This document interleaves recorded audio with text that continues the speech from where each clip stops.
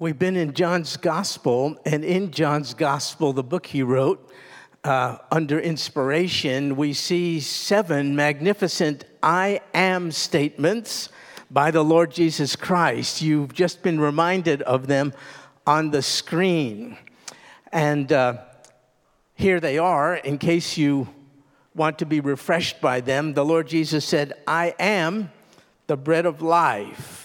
And he said, I am the light of the world. I am the door. I am the good shepherd. He said, I am the resurrection and the life. I am the way, the truth, and the life. And the Lord's 7th I am statement, his final one, in John's Gospel is before us tonight.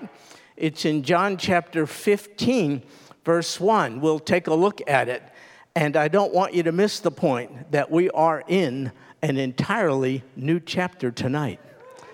Absolutely. Miracles today. We made it out of chapter 14. Don't get too excited. I've been looking at chapter 15. It's so laden with great stuff. We'll be there for a long time. Look what it says. John chapter 15, verse 1. The Lord Jesus said, I am the true vine. That's the 7th I am statement in the book. The symbol of the vine, in particular the grapevine, was a very familiar one in Israel in the Lord's day and even for centuries before. In fact, the historian Josephus, you probably have heard of him, tells us that carved into the majestic wooden doors of one of the gates leading to the temple, the Golden Gate or the Eastern Gate, carved into its doors was the image of a grapevine because it was a symbol for Israel. Now the Lord's disciples and he had been at dinner. Well, it was the Lord's Last Supper. And you know it, I hope now, to have been a Passover meal. And during that time, many things were discussed. When the Lord was finished, he said to them, if you recall, at the end of the previous chapter, he said, now get up and let us go from here. So he changed geographic location. They were in what we refer to as the upper room. They exited the upper room, and they were making their way, by foot, of course, first downhill, and they were going to cross a valley called the Kidron Valley, and they were going to make their way to the Mount of Olives, which is on the east side of Jerusalem, and there in particular, they were going to find their way to the Garden of Gethsemane, a place very familiar to the Lord because he often sought the Father's comfort there. He prayed at the Garden of Gethsemane. Now, on the way, if you can imagine it, they would have passed this magnificent gate leading to the temple, the Golden Gate or the Eastern Gate. There, they would have seen the image of this massive clump of grapes, a grapevine symbolizing Israel. And I'm just wondering if that prompted the Lord to speak at this point about the vine, and he being the true vine. Also, during this time of year, it would have been March or April, that's when Passover takes place, the grapevines would have been in full bloom. And I wonder, even as if they were walking towards the Mount of Olives, I wonder if the Lord literally reached out and took one of these grapevines and held it up in front of his disciples to use it as an object lesson. You see, the vine was a reference to Israel. In fact, it was so popularly a representation of Israel, it even appeared on ancient coins like the one you're seeing before you now. You can see the grapevine on it. And in the Hebrew Scriptures, if I say the Hebrew Scriptures, you know I'm speaking of the Old Testament, right? When we go to Israel or have the chance to share our faith with a Jewish person, we try to use the term Hebrew Scriptures rather than Old Testament because though we value the term and understand it, it has a connotation not very receivable because it implies it's old, it's obsolete, it's of no value. In fact, sadly, there are even some well-known speakers, preachers today who think we ought to move quickly past the Old Testament. And I understand the sentiment of it, the fulfillment of all the types, the foreshadowing of all ultimate things which we see in the Old Testament, we find in Christ in the New Testament. But folks, you rob yourself if you don't spend time in all of Scripture. I want to know how you could appreciate the book of Hebrews, for instance, if you're not familiar first with the book of Leviticus. Now, I don't understand how you could understand what it says in Corinthians when it says, "For Christ our Passover has been sacrificed for us," if you don't understand the Passover introduced to us in the Hebrew Scriptures in the Old Testament. I've begun to embrace the term, instead of Old Testament, the Older Testament and the Newer Testament, to try to remove the edge of obsolescence. All Scripture is inspired by God.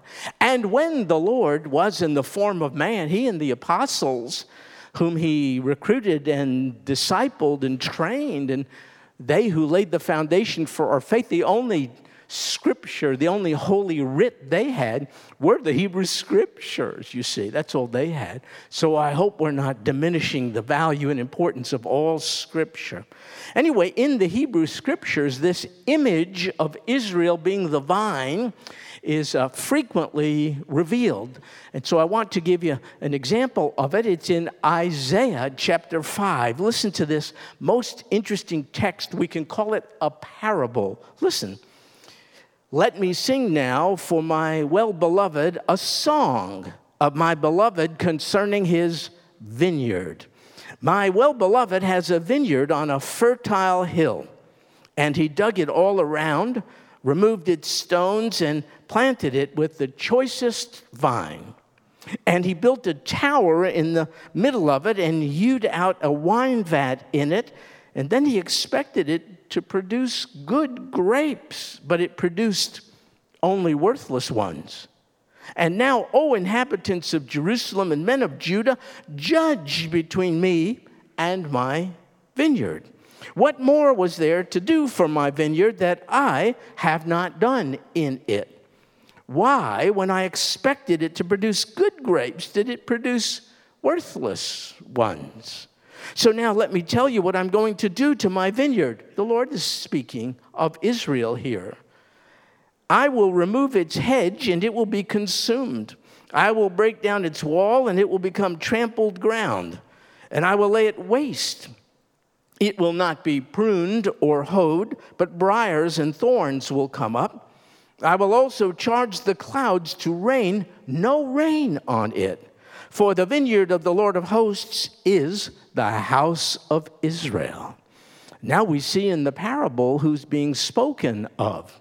The vineyard of the Lord of hosts is the house of Israel. So then the vine, according to Isaiah chapter 5, is a representation of Israel. But Israel as a vine failed terribly to produce the fruit the owner of the vine dresser, had every right to expect.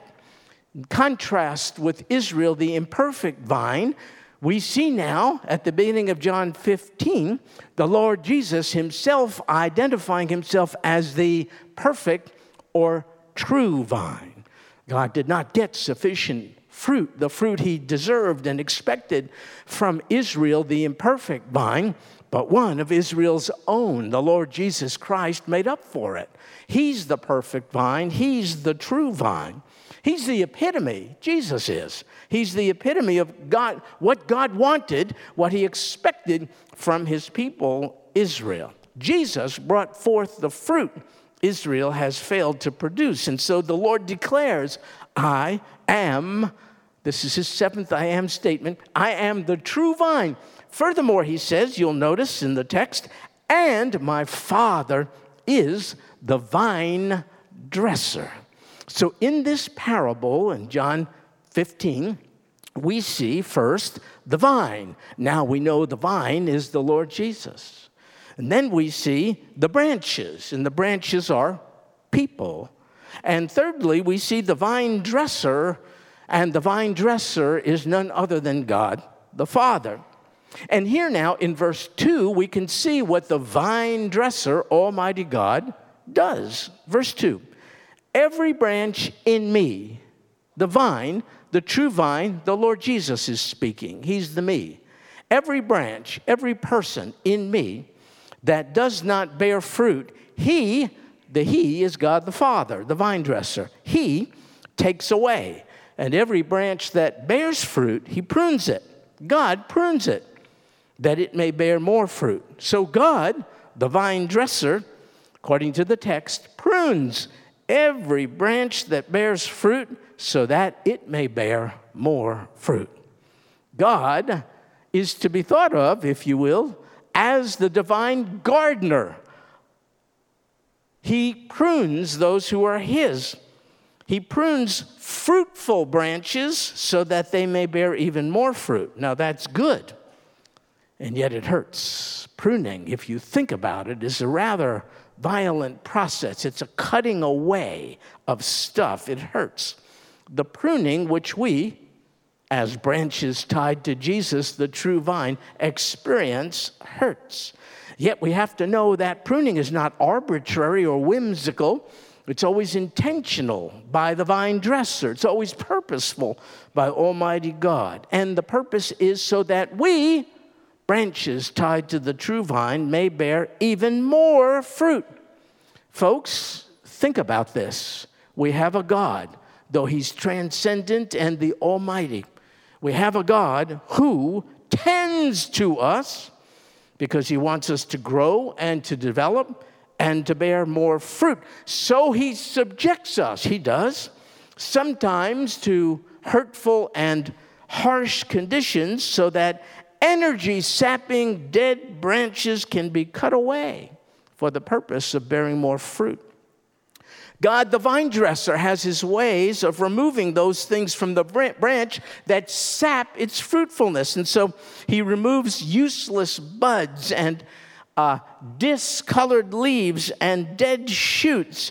In fact, he removes everything in us that's consuming energy and life, and yet which is producing no lasting fruit. And this explains why even dedicated and devoted Christians go through times of suffering and adversity. It's because God is pruning us so that we bear even more fruit. A relatively young lady in our church recently got a shocking diagnosis, a medical diagnosis. She's a good person. She loves the Lord. And she said to me, "Why now?" said she. She said, "I have drifted in times past. I've been rebellious. But I turned the corner some time ago. There's nothing now between God and I. There's no pattern of sin, nothing for me to be ashamed about. I would have expected this diagnosis when I was adrift. But now I'm devoted and dedicated, and here I get this call from the doctor about a life-threatening condition. Why is this happening?" Folks, I suspect it's specifically because, as a fruit bearer, God desires from her even more fruit, and he has a way of seeing that produced, even through the affliction and hardship, which he has permitted to come her way. Flowers are beautiful things, aren't they? Some here, I'll bet, have flower gardens. You plant them, and your intent is for the flowers, when they grow, simply to be a delight to your eyes. You have no expectation of fruit from the flower. It's just an externally pleasing thing. But that's not the case with a grapevine. The goal or purpose of grapevines being planted is not just to look good, it's to produce grapes. That's us, folks. We are the grapevine.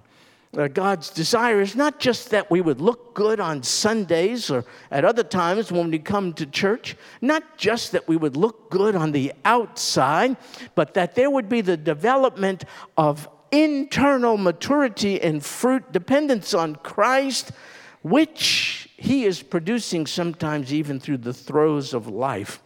I had a professor in seminary from whom I took every class I possibly could because he was so helpful, so genius in handling Scripture. His name is D.A. Carson, Don Carson. Maybe some of you know of him. He made this statement: We too easily want the fruitfulness of a well-kept vine branch, but think little about the disciplined pruning performed by the divine gardener. If you're bearing fruit, expect for there to be more pruning. This is counterintuitive. We have to unlearn what we think. God takes even more of an interest in the life of a fruit-bearing Christian and is willing to expose that Christian even to the hardships of life for the sole purpose that that Christian might bear more fruit. And the pruning, God knows this, it hurts. But I wonder if you and I could think about what's really happening during the pruning process. It's really Almighty God taking an interest in us, the ones whom he prunes. Think about it. You might have been passed by in the course of life by people close to you and important to you, but who is more important than your Creator? And it's he, the vine dresser, who has chosen to take a deep, intimate, and personal interest in us. That's what his pruning of us represents. He's personally involved, think about it, in subjecting us to circumstances for the sole purpose of enhancing our dependence on him, because when we cling to him and are more dependent on him, fruit comes in the process. And why? Well, it's because branches that are closely connected to the vine bear more fruit. That's a horticultural principle, but it's a spiritual principle as well. Branches that are closest to the vine bear more fruit. No, God is not out to hurt us as an end in itself. He does not expose us to circumstances indiscriminately. His design is to perfect us through the trials of life. As someone has said, when, not if, when through fiery trials thy pathway shall lie, my grace, all sufficient, shall be thy supply. The flame shall not hurt thee, I only design thy dross to consume and thy gold to refine. So I think you have observed, as I have, that both believers and non-believers in this world are subject to the trials and hardships of this life, but there's a difference. For the non-believer, you see, his or her trials serve no useful purpose. They are indiscriminate. They just happen. They're random. For the Christian, however, it's entirely different. The trials a believer experiences are designed to provide an opportunity for growth and for the experience of the grace of God. So non-believers are like an uncultivated, unattended to, uncared for wild vineyard. But believers, on the other hand, are like a cultivated vineyard to whom the vine dresser, who we now know to be God himself, pays very close attention. In fact, as someone has said, the vine dresser is never nearer the vine than when he is pruning it. Folks, the Lord Jesus, whom we love, is never nearer to us than when he is pruning us. We despise it and sometimes complain about it, but it means the Lord Jesus is personally tending to us. Now, verse 2, if you looked at it carefully, speaks of two kinds of branches. One type bears fruit and therefore is pruned so that it may bear more fruit, but the other type, the other branch, doesn't bear any fruit, and of this unfruitful branch, we read, every branch in me that does not bear fruit, he takes away. I wish I could skip that, but in the interest of dealing with all of Scripture, I have to tell you in fairness, well-intentioned believers interpret that phrase in very different ways.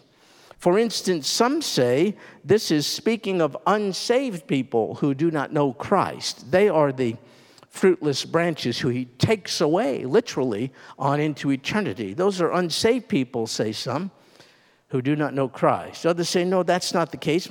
This is speaking of saved people, but they're saved people who, though they know Christ, they lose their salvation because they're not bearing fruit. And then a third group of people say, no, this is speaking of those who claim to know Christ, who profess to know Christ, but who really do not personally know him at all. I would like to tell you, and you have to decide for yourself, I do not think this phrase is speaking of saved people who lost their salvation. And I'll tell you why. I don't even think that's possible.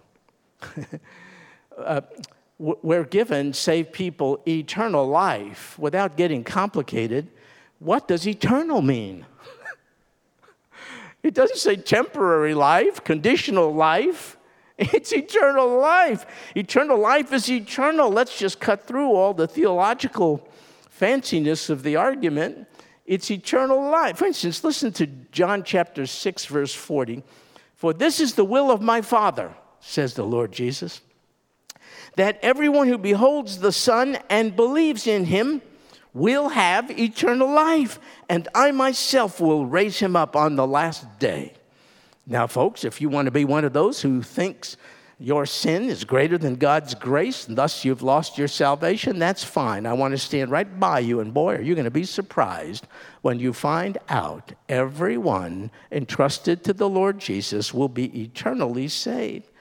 Furthermore, I think based on the immediate context here, this is talking about those who are not really saved. It's talking about those who identify with Christ, yet who really do not know him. I'll tell you what I mean about the context. Just a few hours before this, now we're in John chapter 15, but in John chapter 13, which we examined, it seems like years ago, it's really just a few hours prior to what we're reading now. In John chapter 13, that's the Last Supper. And during that time, the Lord told everyone there in verses 10 and 11 of chapter 13, he said, and you are clean, but not all of you. For he knew the one who was betraying him. For this reason, he said, not all of you are clean. Of course, the Lord is making reference to Judas, right? Judas Iscariot. So all who believed in the Lord at the Last Supper were clean, the Lord said, but Judas was not. He was with them, but really not of them. He was in the crowd, and he had some awareness of Christ, some knowledge of him, some contact with him, but he remained unclean. He's the one of the 11 who is set apart by his traitorous deeds. He was never redeemed. Judas, therefore, in my opinion, was the kind of person spoken of in the first phrase of verse 2. Remember, context rules here. And also in verse 6. Every branch in me that does not bear fruit. Judas is in Christ to a certain extent. He's not in Christ in terms of his redemption. He's in Christ in the same sense in which a lot of people are in church. Lots of people go to church. So what? The church can't save you. Serving in a church doesn't save you. Giving to a church doesn't save you. There are many people who are cultural Christians, but do not know Christ personally nor in a redemptive way. Judas was an example of a branch in me that does not bear fruit and who therefore is taken away. Judas was taken away not because he lost his salvation, but because he never possessed it. Judas was fruitless, in other words, because Judas was faithless. I think this is the kind of person spoken of in verse 2. So this is not about an unfruitful Christian who, because he or she is unfruitful, loses his salvation. It's about a non-believer who merely professes to know Christ, but who really doesn't. Can I make a dogmatic statement here? I don't think it's possible for there to be a fruitless Christian. But I don't even think it's possible. You see, I don't think one can truly be in Jesus, who is the true vine, and not bear fruit. It's not possible. So therefore, to me, there are only two options. One is either to be fruitless, and the second is to be fruitful. Which is it? fruitless or fruitful. Now, those who are not redeemed are fruitless. They're not tied to the true vine. Those, on the other hand, who believe will, because of God's work in them, bear fruit, albeit to varying degrees, different levels of spiritual maturity. So I think the dead branches in this text are a reference to those who, just like Judas, have a superficial but not a real attachment to Christ. They call themselves Christians, which is a very easy thing to do, and they may even attend church, possibly even serve in the church, but they're really not in union with Christ, the true vine, and as a result, there's no real spiritual fruit in their lives. Sometimes there are church fights and people say, my goodness, that person is really not behaving like a Christian, and maybe because he or she is not behaving like a Christian because he or she ain't. Wheat and tares in the church, you see. And so fruit is part and parcel of being connected to the vine. What, by the way, are we talking about when we talk about fruit? Well, in subsequent weeks, I'll give you part B of it, the external manifestation of fruit. For tonight, can I just call your attention to the internal production of fruit that comes to the life of someone who's tied by faith to Christ as the true vine? I think it's the list of 9 qualities that Paul has so popularly told us about in Galatians chapter 5, verses 22 and 23. But the fruit of the Spirit, here it is. There are 9 qualities. You can count them. Love, joy, peace, patience, kindness, goodness, faithfulness, gentleness, self-control. Now, don't get nervous as I read that list. You say, I'm a Christian, but I'm concerned about these things. Folks, do you know it takes time for fruit of any kind to grow? It doesn't happen right away. Therefore, if you don't see all of these 9 characteristics in full measure yet in your life, join the crowd. We're in the process of growing. No one has arrived yet. However, if you are a Christian, you want to see evidence of the growing development of these characteristics in your life. You're not perfected yet. You're not complete yet. You're not entirely like Christ yet. We're in the process of, it's called being sanctified, made to be more like Christ. But good night, folks. If you can't sit here and say, I'm not exactly who I want to be, but I'm so grateful I'm nothing like I used to be. If you don't see evidence of that kind of change in your life, I don't want to hurt you or criticize you. I want to invite you. Stay around later tonight and meet with us in the Connection Center so we can check on your fruit with you a little bit, kind of find out why you're not seeing the evidence of the fruit you would like to. So, folks, what we're talking about here in Galatians, that's the fruit of union with Christ. These are the qualities each who calls himself a Christian, each of us, ought to see being produced by God in us. Folks, how could it be that Almighty God, who spoke the very universe into existence, he who is the Alpha and Omega, has no beginning nor end, how could it be that he would take up his abode in our life and it not show, it not change us? You tell me that. That's why I say I don't think there's any such thing as a fruitless Christian. So those who, like Judas, know of Christ, but do not truly know Christ, in my opinion, are the ones here who are being considered unfruitful and unclean. This, however, is not at all true of those who are truly in union with Christ. In fact, of those, the Lord says in verse 3, you are already clean because of the word which I have spoken to you. Based upon our faith, by God's grace, in his word of redemption, the gospel message, the believer is pronounced to be clean. And folks, as you can see, that is past action. That is true of every believer. You are already clean. That's a pronouncement by Jesus, the true vine, contingent upon our faith in him. You and I are pronounced justified is another word, just as if we had never sinned the minute we accept Christ. We are forgiven, our sins are covered by the blood of the Lamb, and like this little goofy advertisement you'll see on the screen, folks, we are squeaky clean. this is somebody's business. I should get a cut for marketing this person. Folks, we are clean with such a squeaky kind of cleanness because of the blood of Christ. It's a cleanness we ought to remember. That's our biggest battle in the Christian life, to remember who we is right now. Not who we one day will be, who we are right now. The Lord Jesus said, you are already clean. Therefore, the motivation we are given in this text to participate in the process of bearing more fruit, that motivation is not so that we would be saved, but because we are already saved. And the Lord Jesus is essentially saying, live in light of the pronouncement I've already put upon you. You don't wake up in the morning and say, what a worm I am. You say, I've been cleansed by the blood of the Lamb, and therefore I want to live up to what's already true of me. Notice, God is not asking anything of us until he proclaims in this text what's already true of us. You are already clean. You'll see that approach of the Lord's motivation all through Scripture. First, he tells us what's already true, and then he says, now go live that way. So we don't participate in the process of bearing fruit, once again, to be clean, to be saved, because that's already true of us. We bear fruit.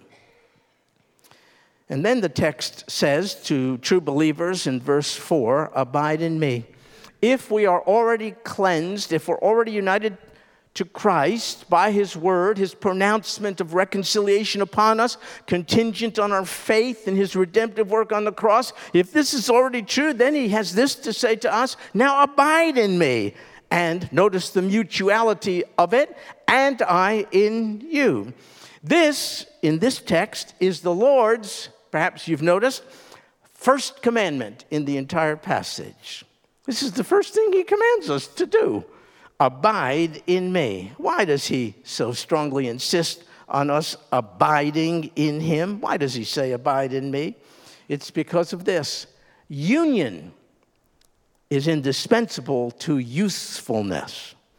And so the Lord in this verse continues to say, as the branch, us, cannot bear fruit of itself unless it abides in the vine, him, so neither can you unless you abide in me. So through personal faith and by God's grace, we are already in union with Christ when we have accepted him as our Savior. Therefore, the union already being established, we ought to focus on developing closer communion with him. And how do we do this? How do you develop a closer relationship with anybody? It's through conversation. There's no magic to it. How do you converse with the Lord? Well, he communicates to us through his word. That's God doing the talking. We make it a two-way kind of a dialogue by responding to him. That's called prayer. That's how any relationship develops. You can't develop if you're with someone who's monopolizing the conversation. There has to be speaking and listening, and there has to be interchange. And that's what it is with the Lord. I beg you not to miss out on the distinct privilege of being alone with Christ every day. I don't think he died so that we would have him collectively. I think he died so that we would have him personally, privately. And there's nothing richer and better. I wish I had time to show you how simple this is. I crack open the scriptures. I do this in the morning, because the day gets away of you, ahead of you, and you lose this time. I start the day with the Lord in the morning, not for hours. I'm not that spiritual, just a brief time. I happen to be reading through the Psalms now. You read anywhere you want. And I listen. That's God's word. Words are meant to communicate.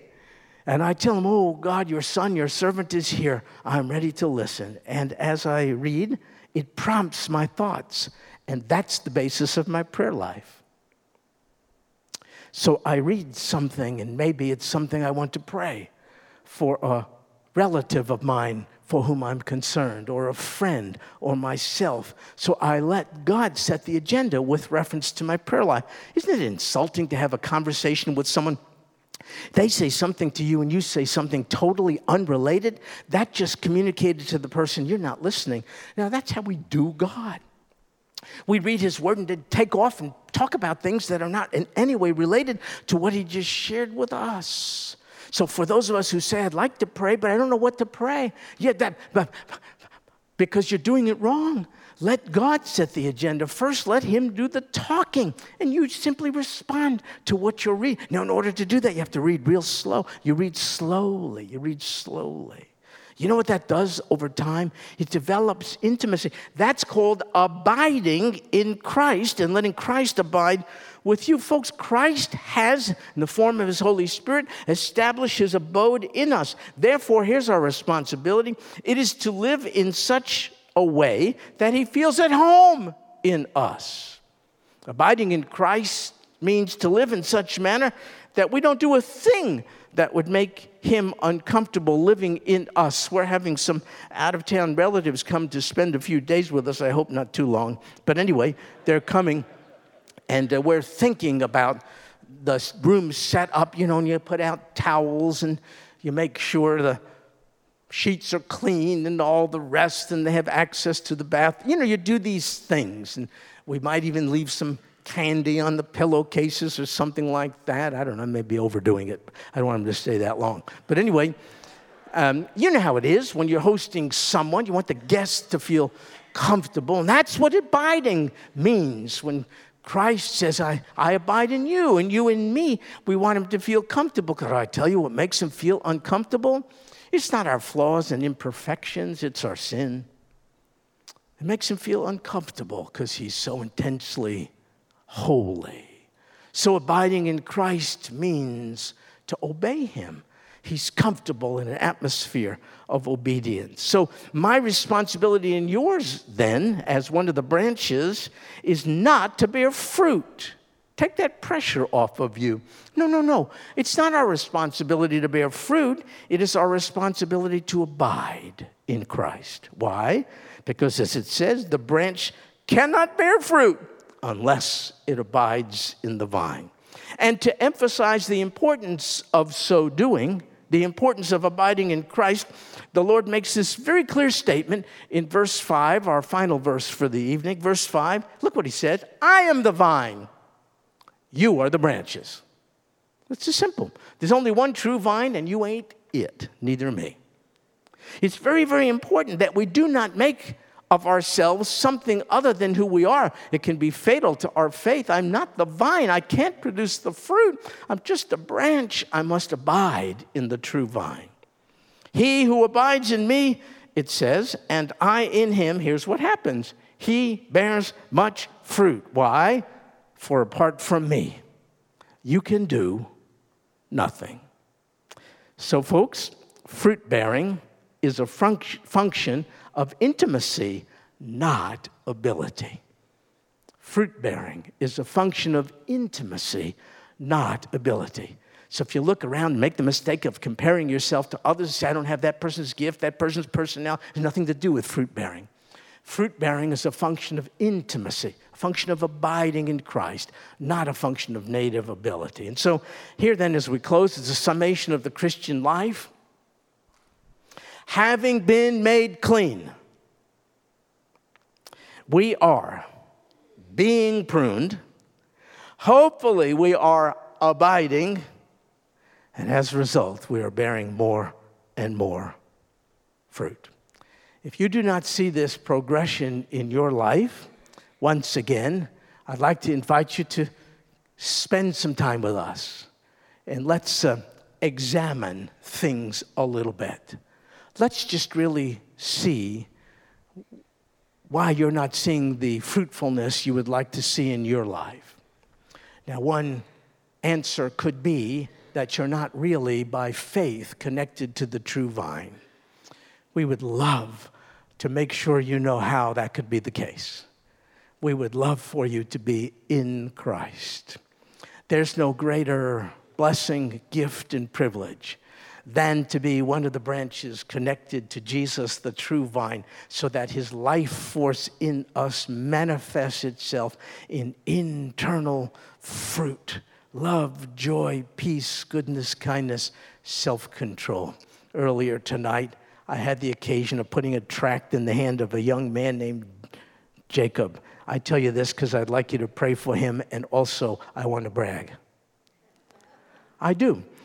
I only had a chance. There was no opportunity for more, but to say to him, Jacob, what a great name. That's a biblical name. I said, Jacob, I'd like to give you this. He was delivering something. I said, please read it, but not while you're driving. Read it at some other time. That's it. That's not much, is it? That's all the opportunity I had. I tell you, it was exhilarating. I know no greater pleasure on earth than to be an ambassador for Christ. And folks, we have got to turn up the burner.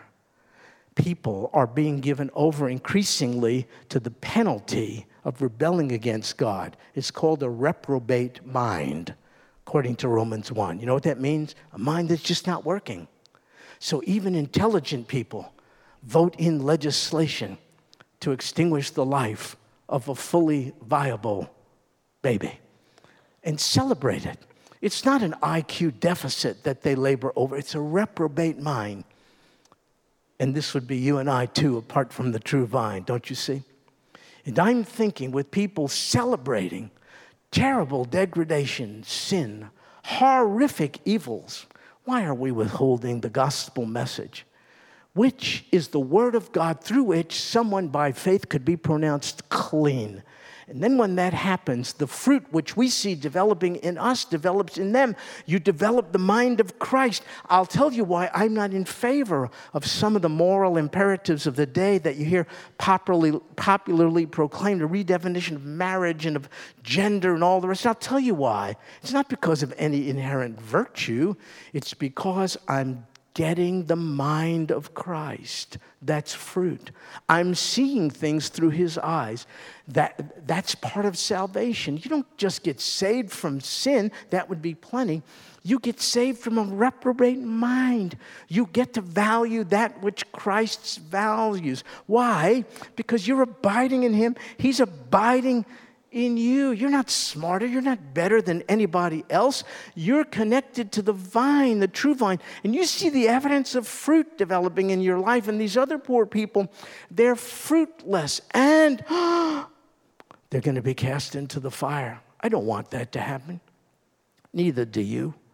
Folks, I think we got to stop being so trepidatious, so fearful, and so concerned about what people think about us. Could I tell you what people out there think of Christians? Not much. Already. So what do we have to lose? Go for it. I was on the phone the other day with a computer, one of these technical support people, 2 hours on the phone to get things worked out, who knows what.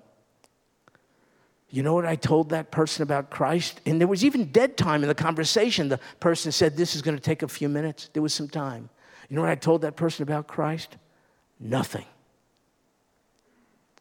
Got off the phone and my computer was fixed. Thank you so much. I really appreciate it. Yay. I got my needs taken care of. My agenda was played out. What about the Redeemer's agenda? We're here for only one reason, and that's to win people to the Lord. I didn't do a thing. I was just so distracted by the computer deal. I thought that's the purpose of life, get a functioning, working computer. Oh, no. So you know how I felt at the end of that conversation? Really bad. And I told the Lord, I hope I never feel good about this. I don't ever want to feel good about walking past an opportunity to talk to someone about Jesus, the true vine. Awkward, clumsy, not having all the answers, so what? And at the end, you've had this situation. I thought of so many ways I could have broached the subject. I could have said, thank you for investing your time and expertise in helping with me with my computer. I'd like to help you with something that's also in disarray, something that needs to be fixed because it's broken. It's your relationship with the God who made you. I thought, wow, what a good approach. Lost and wasted. Now, I'm not unduly beating up on myself because remember, I've already been pronounced to be clean. I'm not trying to win God's favor and salvation by being more faithful as an evangelist. No, since I'm already redeemed, since I'm already a clean one, since I'm already connected to the true vine, I want to function in that light. I don't want to be distracted by the stuff of everyday life. Folks, in the end, all that matters is us being ambassadors for Christ. And it's amazing to me. I felt so giddy on the way here tonight, and all I did was put a track in this young guy, Jacob. Pray for him. I think God has the capacity to use even that little piece of paper to stir up this young guy's heart. I was exhilarated. I knew I really was smack dab in the will of God when I reached out to Jacob. Folks, I only did that today. It was an exception to the rule. I let all kinds of people pass me by. Don't do it. Folks, you're either fruitful, that's a Christian, or you're fruitless. That's someone disconnected from the true vine, and the penalty thereof is to be extracted, cast into fire, and perish throughout eternity. We don't want that to happen, do we? Someone said to me once, it hurt me, but it's true. He said, Stuart, if you have such a heart for God, why don't you have a mouth for him? Speak up. What's the smoothest way to get into a conversation about things of eternal consequence? There ain't none. Just do it. I spoke to one of our members the other day who was in one of these Uber things. You do these Uber things? A lady was the Uber driver, and this person in the church simply said to the lady, do you believe in God? She said, yes. He said, which one? And a conversation ensued. I thought, wow, that's such a good thing. I was speaking to another church member the other day who was at dinner. David and I were talking about this a little earlier, and this guy was at dinner and said to the person waiting on them, we like to pray. What can we pray for you? And that's how that person started a conversation. Anything is legitimate. Bring up Christ. Make him an issue, folks. He's the true vine. No people group is, no church is, no religious experience is. Jesus is the true vine. Apart from him, you can do nothing. What does that mean? You can't see a harvest of spiritual fruit apart from Jesus, the true vine. It's no wonder the world is going crazy. And folks, we can point the finger and get real angry at them, but to some extent, it's because of us. We're not telling them about the true vine. Would you pray for me that I never get comfortable walking past someone without thinking about their eternity and trying to get a conversation going? And I'm going to pray similarly for you that God's Spirit mess you up, make you miserable for walking past potential harvest of souls all over the place. Lord Jesus, thank you for being the true vine. Thank you for pleasing the Father, the vine dresser. Thank you for rescuing us and by your grace through our faith, allowing a connection with you so that we are fruitful branches. We see the evidence of your Spirit in us in various ways. We would like to see more evidence. Part of that is because we're not making you feel all that comfortable in us as the honored guest. Sin does that. Oh God, I pray we would clean up every room of our house so that you can fill us fully with your Holy Spirit so that the fruit-bearing process would accelerate. It's your desire for us to bear fruit, much fruit, more fruit. Lord Jesus, we trust you to use even the throes of life to enhance our dependence on you so that we cling to you as the true vine, because fruitfulness is not a function of ability, it's a function of intimacy.